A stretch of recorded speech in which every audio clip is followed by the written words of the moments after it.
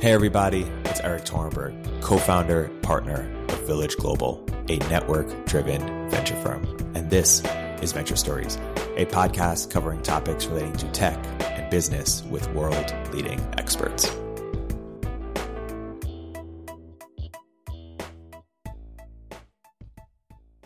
Hey everybody, welcome to another episode of Venture Stories by Village Global. I'm here today with my partner Ross Fubini at Village Global and Misha Esipov, co-founder and CEO, Nova Credit. Great to be here. Thanks for having me.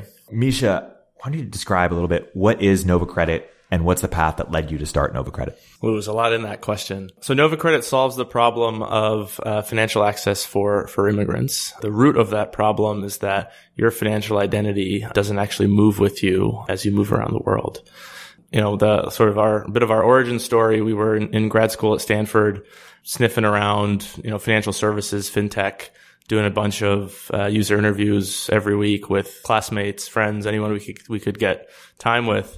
And one of the themes that really started to emerge is, half the students are foreign, and 100% of that half would tell us the same narrative of can't get a credit card, can't get an auto loan, can't get a student loan. In order to get to a cell phone plan, I need to co-sign with a friend. To get an apartment lease, I need to co-sign or put down 6 or 12 months deposits. And it just became brutally obvious that, there's a systems problem, that people move around the world. The world's getting increasingly globalized. And every time somebody crosses a border, they have to start over.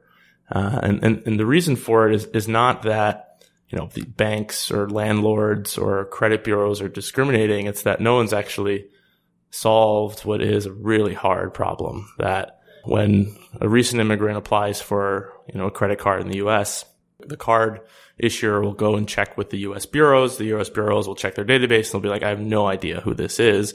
They'll respond with null, we don't know who this is. And the bank will say, oh, we don't know who this is. We can't approve them, therefore rejected.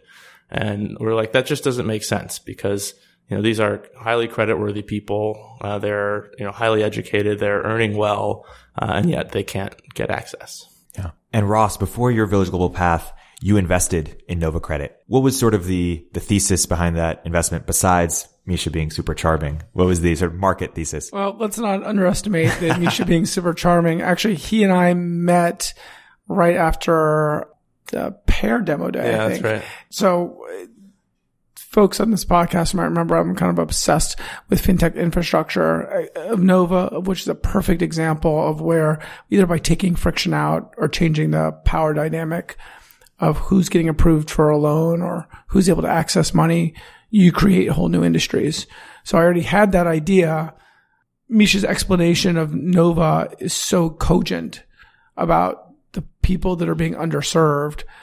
It was sort of a manhandling, grappling moment that then we got talking about the business.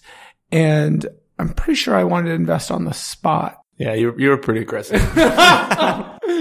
Yeah. I also remember I had to be. I think things were already done. Yeah, we were pretty wrapped up at the time. Yeah, which I still appreciate to this day. Of course. Also worth it. You're kind. It's also worth mentioning that Misha is understating the connectiveness in the Stanford University. I think there were probably 5 other entrepreneurs that we ended up investing in through him. So not only an exceptional company builder, someone who's just surrounding himself with other exceptional companies, then you can watch them compete to see who goes IPO first, which is fun as an investor.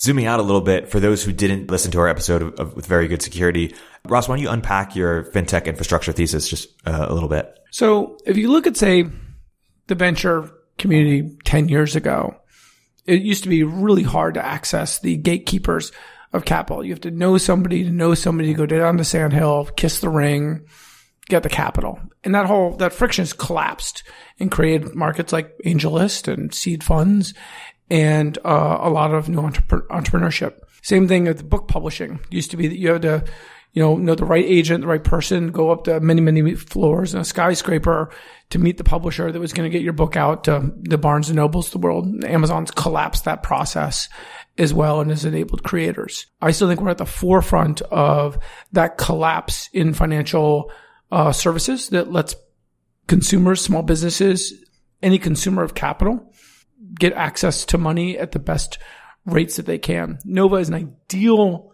example of this where you can just look at creditworthy people that should be able to get a credit card, a cell phone, a place to live.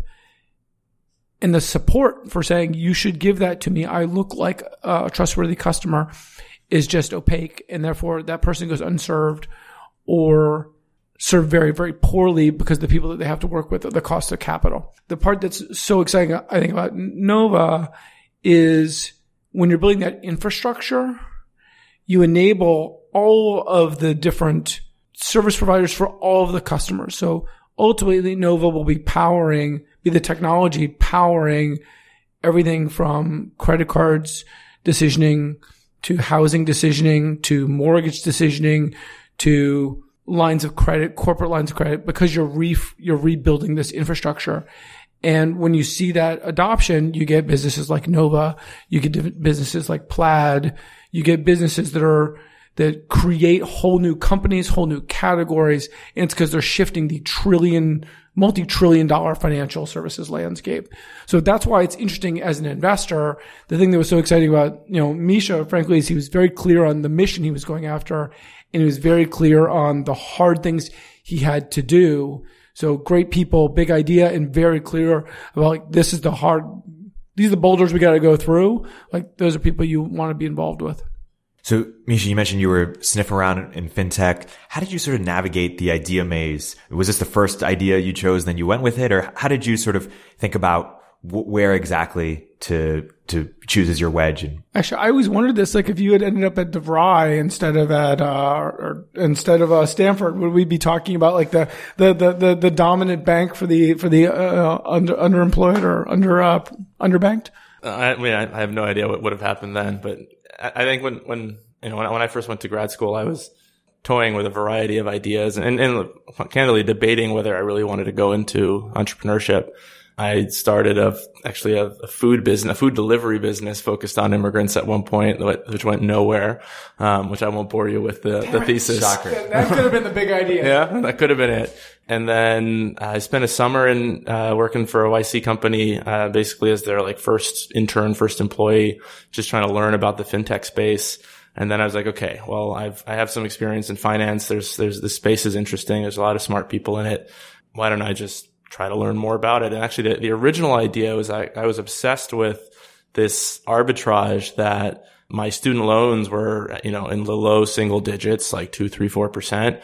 And my credit card APR was like 25 to 30%. And I was like, wait, this doesn't make sense. It's the same underlying asset and it's me. I'm the credit risk.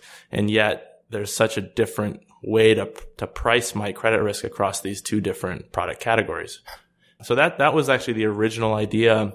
Nothing to do with the immigrant subsegment, but it was in, doing user research and just listening to, candidly listening to people's feedback that we started to stumble on this problem, on the problem of financial access for immigrants, and the ability to just clearly articulate such an acute pain for a growing subset of the population, really is what steered us to move forward.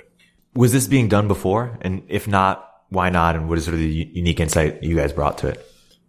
I mean, I think the why not is no one's been crazy enough to really try it. Actually, we shouldn't understate that. The amount of technology risk plus compliance risk plus risk of, flying 3 million miles all around the world to work with all the different credit bureaus is both a huge undertaking and a really diverse set of skills you have to do just to accomplish it, even before the fact it's just goddamn hard. Yeah. I mean, maybe I'll share a little bit about how everything actually works. So when we first sort of identified this problem, we learned a ton about the U.S. credit reporting space, 3 big credit bureaus, Experian, Equifax, TransUnion, about $50 billion in market cap between those three or among those three. And we quickly realized that these bureaus exist all around the world. I think 19 out of the 20 G20 economies, everyone but France has a credit bureau. And the reason for it is these big 3 U.S. bureaus have expanded all around the world. The World Bank and the IFC have continued to build them. In order to have a healthy and enduring financial system, you need to have a central repository for whether people are good or bad borrowers. So these bureaus exist almost everywhere, but they don't talk to one another. And the reason they can't talk to one another is they're very different and complex data privacy regulations from one country to the next. Even within the EU, they have different rules. And this is like even predating all the incremental complexity that comes from GDPR. What Nova does is we've actually built partnerships and real-time integrations with the leading credit bureaus in the major markets that bring people to the US. So, India, Canada, the UK, Australia, Korea, a number more markets, they send the majority of the annual inflow of immigrants, and we build real-time integrations into the leading bureaus in those markets and standardize the information so that we can create a single endpoint to allow our customers, meaning, banks and landlords, to access data from all around the world in real time. I think, by the way, the customer part has always been so interesting to me, because when I talk to founders, I always am talking about how can you own the whole problem? How can you figure out whoever your end consumer is and deliver the whole solution? One, because you get paid more for the value, but also because otherwise someone else is going to screw you up between, here and being the perfect experience. But you guys really had to go to market through partners because of the scale of the financial services industry and who you want to serve. Yeah, I mean, we've had to go through partners for a whole host of reasons, but I think ultimately it's because the problem that we solve is a many to many problem, right? There are many countries from which people immigrate from, and there are many uses of the data that we collect, across the various verticals that I described, financial services being the largest, but even within that, there are so many sub products that we could serve. And when you're trying to build, get the flywheel going in a many to many problem, that's a nightmare, right? You need to get to a critical mass of international supply, which, we've finally gotten to after a couple of years, in order to get to a product that is worthy of anyone's time to buy. And I think that is one of the core reasons why this has never been solved before, that there's just so much upfront complexity and partnerships and technical build to assemble this infrastructure layer that we've built over the course of the last few years. Yeah, I'm curious how you organize this internally, because my experience is of popping in, popping out. You're doing all the hard work. I'm just getting an update every now and again. The supply side was just ever growing. We've gone through like one more compliance hurdle, one more technology hurdle. We turn on another country. And then I used to write down in my notebook on the demand side, on the partnership side, who wanted to consume the data, almost like a series of horses, like, oh, this one's going a little faster. Oh, no, this one stumbled. I'm curious how when you're going and executing and suddenly like paperwork and in terms of move forward with one partner and they go slower with somebody else. How did you manage that, even from like a personal, emotional commitment? Like, oh, this is the one that's going to work, changing so often. I mean, it's exciting now because we've gotten so many across the finish line then, and up and live. But in the earlier days, I'm curious how you manage that, because that was always my experience, is you're pushing in all these different directions on the demand side. Yeah, I think one of the biggest challenges in doing large enterprise sales into financial services is that your sales cycles are just brutal, right? I think it's one of the reasons why, this problem has never been solved, is it takes so long to get started, right? It takes you years to assemble, the data asset. I think this is true of the credit reporting space in general. It takes you years to assemble a data asset that's worthy of anyone's time and build a product on top of that. It then takes you years to assemble the information security standards and readiness and compliance programs and regulatory readiness to become, a bureau, or at least be ready to operate in such a manner. Only when you have that ready can you credibly walk into a bank and say, I'm ready to become a vendor for you and clear their sales cycle. So when you're faced with such a long sales cycle, you have to parallel track as a startup, right? You have to find the easy wins, or I mean, none of them have been easy, but you have to find the quicker wins that can get you points on the board to keep morale high, to keep, to get the product insights that you need to be ready to serve a bigger and bigger customer base. And so when I reflect on, our strategy right after we closed our seed, we saw multiple verticals that we could eventually serve.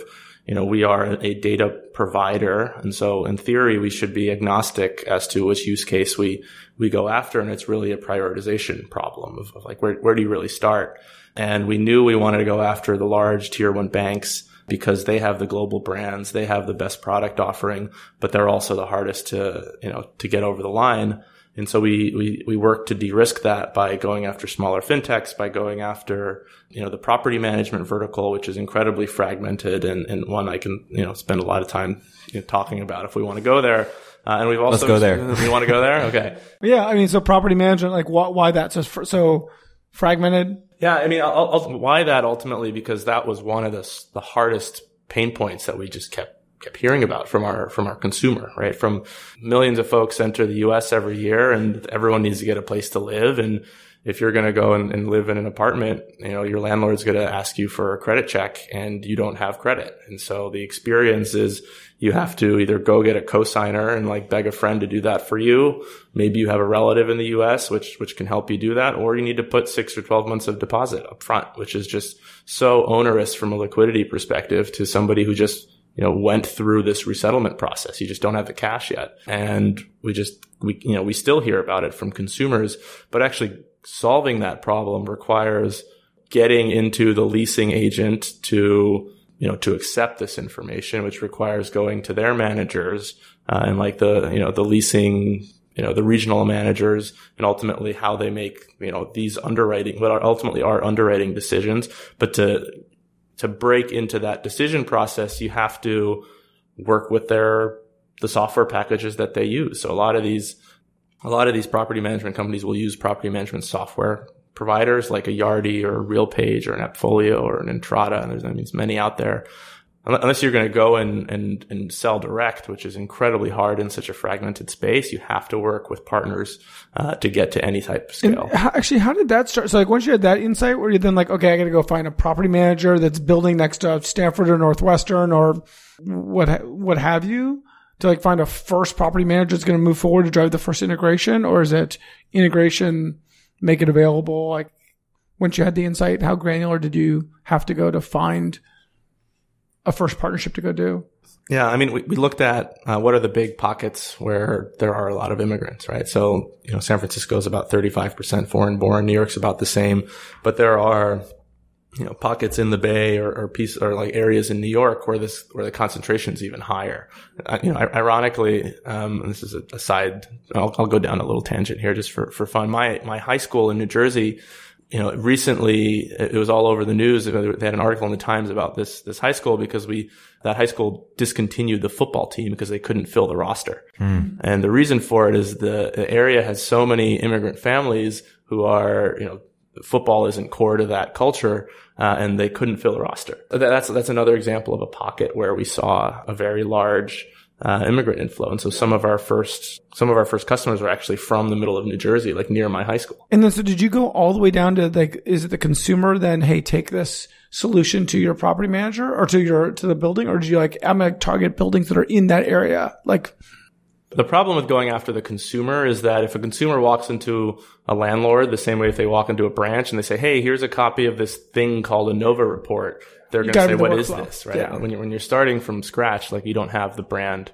recognition and the credibility to do that. So you have to convince the decision makers to accept the information.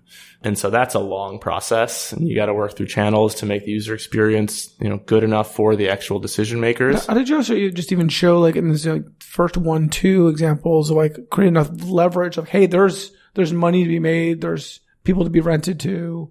You should be the first, I always say the first penguin off the ice float, but it's actually Glenn Kelman has this incredible. Glenn Kelman's the CEO of Redfin. It's this great line. We want to be the first penguin off the ice float, and then he immediately digresses and like, oh, but that penguin usually gets eaten by a tiger seal. So, yeah, I think it's where to start. Yeah, I mean it's a tough challenge, and this is not one where we had the crystal ball at the beginning. Like it was a lot of trial and error, and we tried to go direct, and direct was really hard. We tried to go through the consumer, and we ran into that challenge. And ultimately, where we've really focused is working through partners. They have the scale. They need to differentiate against one another by continuing to improve. And this is an improvement for them to develop a differentiated offering to win more property management business. And what's a non-obvious learning that you developed over time that has led you to do these partnerships successfully? One of the non-obvious learnings has been about like just managing your own expectations around how quickly you can get channels to work. I remember when we first signed our first major partner, we were so excited because we're like, oh my God, we found the Holy Grail. Like, this is it. Like, we're done. And, it's been a slog. Channel enablement is no joke, right? Yeah. You've got to get in there. You have to motivate the sales team. And there's all sorts of, tricks in the playbook for how you do that. You have to make sure that the end-to-end user experience is actually works. And when you're dealing with some of these partners who have incredibly legacy systems, like that is so hard to do. And this requires like a ruthless focus on detail and making sure that you're motivating the salespeople in your channel to really prioritize this. Actually, I remember, I think you guys were in the index offices when you signed the first property management. Probably. One. And we're like, it's done. And then it was like, I guess it was a year later, but it was a long time later. It's like, yeah, we finally, got them to create a marketing plan so these people walk in the door so they can use the product and it's seamless and they'll get the credit hit. And it's what you said, is anything through the channel, through a partnership. It's like you have to figure out 100 little friction points that stick between here and there so that then it starts pulling through. Ross mentioned earlier that this is a company that's hard to do. You need technical risk, compliance risk, a lot of complexity. A startup can't have superpowers and everything. How have you thought about, as you've grown and scaled the organization, like what to have a superpower in first, or how have you thought about how to build for these various complexities where you're doing, things across skill set? Going back to our founding days, right? It was three of us, myself, Nikki and Luke, our CTO, and Nikki also has sort of a business background. She's incredibly gifted with customers. And so she went after partnering with customers. I went after partnering with international suppliers, and Luke has, built a world-class system to connect the dots. And as we think about prioritizing that, this is a consultative sale. When you're dealing with a multi-year enterprise sale, it's not the dial in for dollars, SMB sale. This is, I'm oversimplifying that sale process, but this is a multi-year sale process, and having the partnership endurance and building real relationships takes time. And that's a skill that I think has served us on both our supply side and our demand side. And then, having the technical expertise to assemble this right. system. And what's the crux of what makes Nikki so good with customers? She has incredible charm, resilience, and she's a bulldog with this kind of stuff, right? I mean, Ross, you've met her a few times. Unbelievable tenacity, persistence, plus optimism, all mixed together. And also, frankly, is good in a small room, having a thoughtful conversation about what's possible, as with the CEO of one of the world's largest banks. That's a very rare gift that she's got in spades. Yeah. Totally. And I think we can't understate this. We talk a lot about how, complex businesses are hard to build. And I think it's a huge advantage was coming to it with not 1, 2, but 3 full gears from the founding team on. Yeah. And I think very quickly, one of the slightly more unconventional things we did was we hired a general counsel, who was the former head of legal and compliance at Credit Karma. And we knew from the onset that if we're serious about selling to highly regulated tier 1 banks in a highly regulated industry, we had to start building that pillar from the ground up. So he was our second business hire. And that's been such a win for us as we've grown. Yeah. I also remember how celebratory you were when you hired them. That's a thing people don't talk about within the best fintechs. It is almost often like, oh, we got this GC. It's such a necessary superpower, particularly the regulatory depth they need to have while also being able to operate in a startup environment. Just, very, very rare, especially ones that scale. Yeah, and I think all the way up. One of the big missing pieces in our DNA as we've grown is we actually never really had anyone who's worked at a credit bureau internally, who's actually built. We are a consumer credit data business, and we provide insights on how to underwrite consumers. And we had nobody in the company for, over 2 years who actually had done that before. And just a couple of months ago, we announced a really incredible hire, Sarah Davies, who built VantageScore from scratch. She was there for over a decade, to just like inject the company with this consumer credit analytics and scoring DNA. And that's been incredible to have. So in financial services, it's necessary to understand and lean into the regulation. It's one of the moats, and it's necessary to be successful. And you guys have done it in spades. I often wonder how necessary that expertise is. I've seen numerous companies, maybe insurance is the best example right now, where you bring in the experts and like the most innovative expert that understands the category. They often struggle with the amount of flexibility that's necessary to build in a startup environment. I wonder if someone even could have been successful. They certainly could have put it out landmines and here's how the existing systems function, but there's often a drag that goes with that expertise as well. Yeah. I mean, this whole, Fair Credit Reporting Act, Equal Credit Opportunity Act, like these two acts are decades old, right? The FCRA, I think, was actually first written in the 80s or 70s or 80s. And the economy was incredibly different. Like it was, much less digital, and what that act had contemplated when it was first written, is very limited to how the world has evolved. And finding, sharp legal minds who can learn how to operate in some of those gray zones and have the judgment to feel comfortable as a business, like that is a really, really rare skill, especially that can do that in an early stage. So building that initial team early on and then building out the executive team now, how have you set out the mission and inspired people, or how have you inspired people to come in to join the rowboat, which is the three of you guys, and now of course when it's the empire? Yeah, I mean we're a long ways away from being an empire. I'd say maybe we're a long rowboat at this point. But I feel like there's the rebellion stage and then there's the empire stage. I mean, look, I think mission is incredibly important. Silicon Valley right now it's just such a tight human capital market. It's so hard to find talent. It's so hard to retain talent. And there's so many smart people here who are getting, thrown absurd figures and sums to go and work on various projects. So if you can't appeal to the emotional side of why somebody wants to dedicate a chapter of their life to something, like you don't stand a chance of winning A+ talent. And so our mission around enabling immigrants to access capital and realize their potential is very core to our DNA. I mean, that's why our founding team came together to actually, put our best foot forward and change this.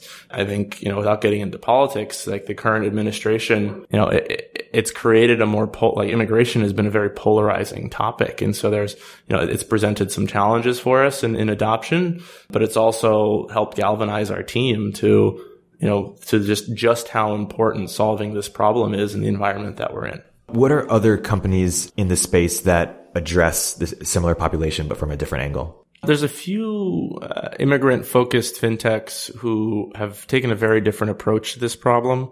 Rather than sort of a partnership and enabling and data approach, they've approached it more from like a direct-to-consumer perspective. So going out to issue credit cards to recent immigrants, or providing loan guarantees on apartment leases, or providing student loans to immigrants or auto loans to immigrants. We'd love to enable all of them to have better risk management practices and serve them with the data that they need to really make an informed underwriting decision. But ultimately, we see those as incredible customers that we would love to power, rather than as threats to our core business, because our core business is really building pipelines, building infrastructure around the world. Actually, could you talk a little bit about the early stage fintechs that have been inspiring that you have decided to work with, where those have existed? Because so often we talk about fintech companies, because there's such a hurdle to bring them into existence. A great path for the Stripes, Plaids, whatever the world, are to go work with small, more agile companies to help refine the solution, get in market, build credibility to work with those bigger brands. But did you guys go through that process? Like, did you have folks that were like that sort of smaller groups that you enabled? One of our earliest customers, Empower, they're a student lender based in DC, very much mission aligned, right? Serving, the same immigrant population with, international student loans. And these are like big ticket loans to a population they don't have much data on. And we were able to significantly improve the quality of the data they were using to approve this population, which was a critical component to helping them raise more debt capital because they had this capability. It's just, that's, and then from a selfish perspective, being able to have, an early customer just, dramatically increases and accelerates your product learnings and being able to, we wouldn't be in a position where we can now serve tier 1 banks if not for those early product learnings from smaller fintechs. Yeah. I think they don't talk a lot about it because you start to forget it as the company scales, is how important those, not the customers you remember because they made a bet on you and you made a bet on them, but how importantly the existence proof of like, oh no, this thing works. Or, oh, this thing works and we're seeing pull from Mexico. That's why we should prioritize Mexico versus that. Just being in market is such a huge benefit. Where the contrast to your time, you're like, hey, I can go spend more time with a Goldman or some other large financial institution. But these people get over the line and our thing will be in market. We can talk about a real material benefit. If you start by trying to go right after the biggest players, like you will inevitably skip or miss some feature or some area that you should have found and spotted and built. And if you're not getting those insights early on, then you're going to run into problems, when you're testing with the big guys. Yeah. And, that's a much more painful time to screw that up. I often say to founders, imagine the next meeting you have, you can say, hey, we've done this amount of decisioning. We're deployed live with this customer. We've done this number of transactions versus like, oh yeah, we're totally working with them. Like it's a stepwise difference in the confidence even, and then the credibility. And I think that also, in addition to refining the product. Ross, you mentioned one mistake or perhaps mistake fintechs often make is not hiring a great GC, fast enough. What are other mistakes or underrated things that early fintechs often don't do, but should spend more time doing, or vice versa, spend too much time doing that they shouldn't be doing? Yeah, I guess I think about the patterns I've seen that have made maybe some of the hidden patterns that have made some of the big fintech companies big. One of which is this focus on the customer that will work with you as well as the customer that you eventually want to work with, because is the fastest path to market where you can see your product run end to end.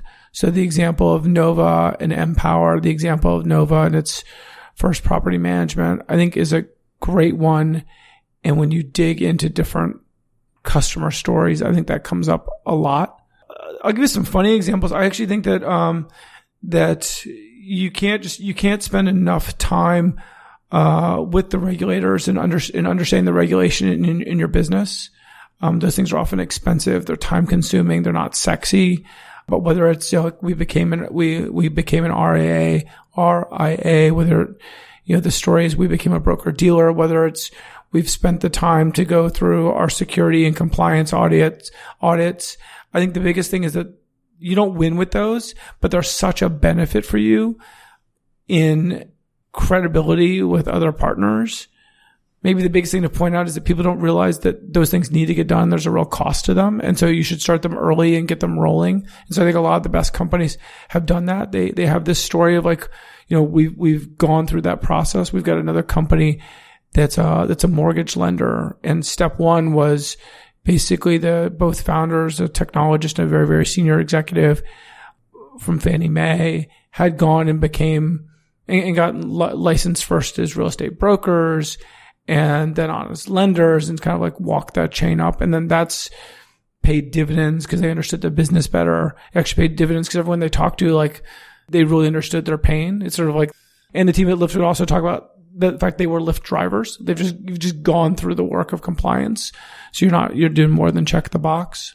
Where do you see the space going? What are the trends? What can we expect in the future? One of the trends I keep getting really excited about is, how do you think about an increasingly globalized world that is also increasingly digital, and how financial services needs to evolve to respond to that. And you start to think about how the definition of how a financial services company, a bank, a lender, doesn't necessarily have to be confined to the borders of one country, right? The same way that Ross today could apply online for a credit card here in the US and establish a checking account here, and there are ways to do that. Like, if you can prove that Ross is a real person, you can manage the fraud, you can actually underwrite him.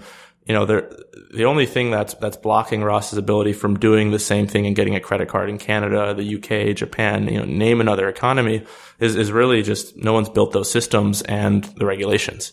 And so, as I look forward, one of the things I get really excited about is you can think of a world where, a Japanese bank can actually serve consumers anywhere in the world. And you can see a world where developing economies and higher cost of capital economies can allow their consumers to borrow at lower rates, and connecting them directly with capital in lower cost economies, and starting to really think about banking and financial services as not just these fiefdoms confined to a single country, but actually as global networks, and global capital flow directly to consumers. It's so reminiscent of your initial story about Nova, of like the difference in APR of your student loan versus your credit card, the difference in APR lending in one country versus the next. It just points to massive opportunity. If it's going to be 18% in India and it's going to be 4% here, well, what are the underlying assets? It just points to the need. There's so much opportunity and so much inefficiency as you think about the global banking space, right? Like, the U.S. mortgage space is an example, which obviously is subsidized by the federal government. But, there are, if you can prove that, somebody somebody in Mexico, as an example, is a risk equal to somebody in the U.S., and there are ways that we can do that, then those two consumers should be able to borrow at similar rates. But there are structural reasons for why that's really hard to do today. And one of the things I get most excited about is how you can start to build a world where you're letting people borrow for less, and accelerating growth in developing economies by doing that. And this is, I think, a reason why Nova in particular and fintech infrastructure is so exciting, is because you just describe like this should just be possible. There's just all this friction. So if you can collapse the friction, it'll just happen. It'll happen in the order of like billions and billions of dollars will just shift. It's funny. A mutual friend of ours is working on this, very, significant project around, planning of central banks. And I was talking to her about because the changing landscape. She's like, yeah. And I'm like, because of crypto. She's like, no, it's because everything is global now. It's like, there is no central bank sitting there in isolation. They're thinking about like, how do they service everyone in the entire planet? In fact, some of the smallest countries in the world are the smallest in terms of population, are becoming some of the most substantial bank players. And so enabling that process. I mean, there's no bigger mission to be on, right? Zooming out a little bit macro, let's pretend that we, collectively, we're running a fintech fund, focus just on fintechs. Ross, you described a little bit about your fintech infrastructure thesis. You mentioned companies like Nova, companies like Plaid. What are other companies or subsectors that would fit within that thesis / what's your sort of request for startups, or where do you think people should be innovating more or experimenting more? Or what would you like to go see people build? I want to see people do more hard things. Every part of the infrastructure space still needs to get rebuilt. I think AML, KYC is a big one. There are a number of interesting players there, but I don't think the perfect company has been built yet. I think there's a huge amount still to be done in security that could get built. A concrete example is, where is the best consumer security two-factor authentication, and then why doesn't that exist for every significant financial transaction I go do? I think there's a lot to be done in decomposing financial services, places where an existing player is getting paid for both the lending of money and then the servicing. If you can come in and decouple those, where you can build a business, say, that's getting paid for the servicing and passing off the lending to somebody else. I think those are really compelling businesses. Actually, education, loans around education are a really interesting place because I think we're going to see massive defaults in the US around education lending. I'm not alone in doing that. It's somewhat obvious that we've got that happening. Okay. Therefore, what opportunities is that going to create? I think is another big one. And how do you not get caught in the downside of that? I'd also like to see people creating second derivative companies. That is, what is something that is really hard for all for new fintech companies to do that you can make faster? So compliance is a big part of that. We were talking about compliance technology right now. What are compliance solutions that existed that would speed up reduce Nova's regulatory burden? Because you would adopt those products if they helped you. I think that stuff's really interesting. One thing you can also go do is look at everywhere where there are hundreds of people, whether take the credit bureaus doing still paperwork, and where can you go automate that process? I think companies like, Instabase and Palantir have built phenomenal businesses where they superpower the people that right now are working in financial services, and those people are getting paid a lot of money and there are a lot of them. How can you go and just take a whole chunk of that business and said, I'm going to have a third as many people, but they're going to do that job so much more cost effectively? That tends to overlap with compliance. It tends to overlap with customer onboarding. Yeah. And I mean, the world that I spend all my time thinking about is obviously around how do you create better data infrastructure to create better decisions in, the financial services space. And I think there's still so much low hanging fruit for smart teams who have a long-term perspective. Think about all of the bank transaction data innovation that's happened across, Plaid, Quovo, Finicity, Yodlee. I think that's just the tip of the iceberg for what can be built there. I mean, all of those systems are, as powerful as they have been, they are still confined to getting a user through the username and password process in order to unlock all of this incredible bank transaction data. But there are other data sources that are incredibly powerful from a decisioning perspective, are outside of that realm, right? And most people refer to that, obviously as like alternative data, but there are pockets that could be used in the income space, in the payroll space, in the tax space, in the utility space, in the e-commerce space, in the credit card transaction data space that you could unlock if you could create, the right infrastructure and plugging that into the right decision engines, could create a lot of value for a lot of people. Oh my God. Yeah. I completely forgot, the revolution that's currently going on in payroll, like InstaPay, whether, even, after hours wage stream in the UK. This is changing the way that lending works, where it just, you're getting money based on the work you've already done. And it's really interesting because it's changing access to capital for, the 50% of the population that we don't think of as much that's working every day. And, that also just exists all over the world. People that they're getting paid on an hourly basis. And I think that's going to be it's going to hopefully zero out the payday loan business, because you'll be able to get, some capital that way. But I think that's a huge shift. The stuff that comes off of Plaid's success is going to be really interesting. They could potentially enable a similar level of decisioning that came from FICO. Yeah, I think that's right. I think that the jury's still out on how do you really go mainstream with that, right? Because ultimately you still need to clear consumer authentication, like consumer username password, which is basically like authentication, versus the traditional bureau process where you just need the person's, identity. They don't really have to authenticate themselves in the same way. And, how can you remove friction from that process is one of the biggest challenges that is still out there. Yeah, it's interesting though, but, so one, I think we'll see a new identity provider, whether it's Plaid or somebody else. Someone else is going to instantly vouch for you. The second is that we've seen countries where this has happened. So in Colombia, for example, they have a universal identity situation you can auth into, and that identity then could be used to access.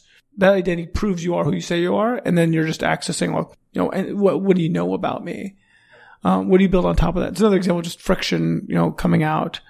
That's a huge enabler. But on the data thing, it's something I really struggle with. I spend so much time looking at lending companies that I used to say, all the lending companies either tell you they have a marketing advantage or they have a data advantage. And all the data advantage people are lying to you. Basically, everybody's SoFi. Everybody is, it's actually, excuse me, all of the opportunities are SoFi. They're a better marketing story to a poorly priced audience. And I thought that for so long that I now think I might be missing places where there's a new data asset that could be backed. But for so long, people were like, well, we'll lend based on Facebook or based on how many Instagram likes you get or the number of connections in LinkedIn, all these other signals that they actually haven't been good predictive signals, you know. Well, the ones that are easy to get haven't proven to be predictive signals, but there are still very valuable pieces of information from an underwriting perspective that are incredibly hard to get access to. And if you can gain access to them in a more seamless and automated way without like meaningful user drop off, like that, there's still a lot of arbitrage you can capture there. Yeah. Yeah. I'd love to see more clever approaches to doing that. An interesting example would be if you could get into the more either lending and or e-commerce flows. You can optimize that flow based on the risk of a person and then, you know, use that data to make decisioning. And we'll see if one day a firm ends up doing that or somebody else that's in some subset of those flows. Yeah. I mean, a lot of the stuff that's happening in the Chinese fintech space, I think is an example of what, you know, if there were looser regulations here or more clear regulations, you know, could actually unlock a lot of value in the US. I mean, obviously there's challenges around disparate impact and adverse action. You know, for example, using all of your mobile phone data and app usage data, like which apps are you opening, which ones are you using the most? Like there are entire businesses in China built on synthesizing that information into the decision process. And at least I haven't seen anyone attempt that here in the US. Yeah. I mean, we actually don't have a good overlap between the people that have that data right now and the financial institutions. Maybe that's a good thing for US consumers because we don't trust those people. But it's definitely an opportunity. Yeah, the pattern to China is an interesting one. I mean, whether Tencent or Ant, I mean, they're so dominant. It's interesting to figure out like what are the lessons learned there. In closing, Misha, for people who want to learn more about Nova Credit and where would you point them and what should they stay tuned for? We've got an exciting, 2019 ahead of us. Our website's www.novacredit.com. Feel free to shoot me a note. And yeah, a lot of exciting stuff on the horizon. Awesome. Thank you both for coming on this podcast. It's been a great episode. Thank you. Thanks. If you're an early stage entrepreneur, we'd love to hear from you. Please hit us up at villageglobal.vc/network catalyst.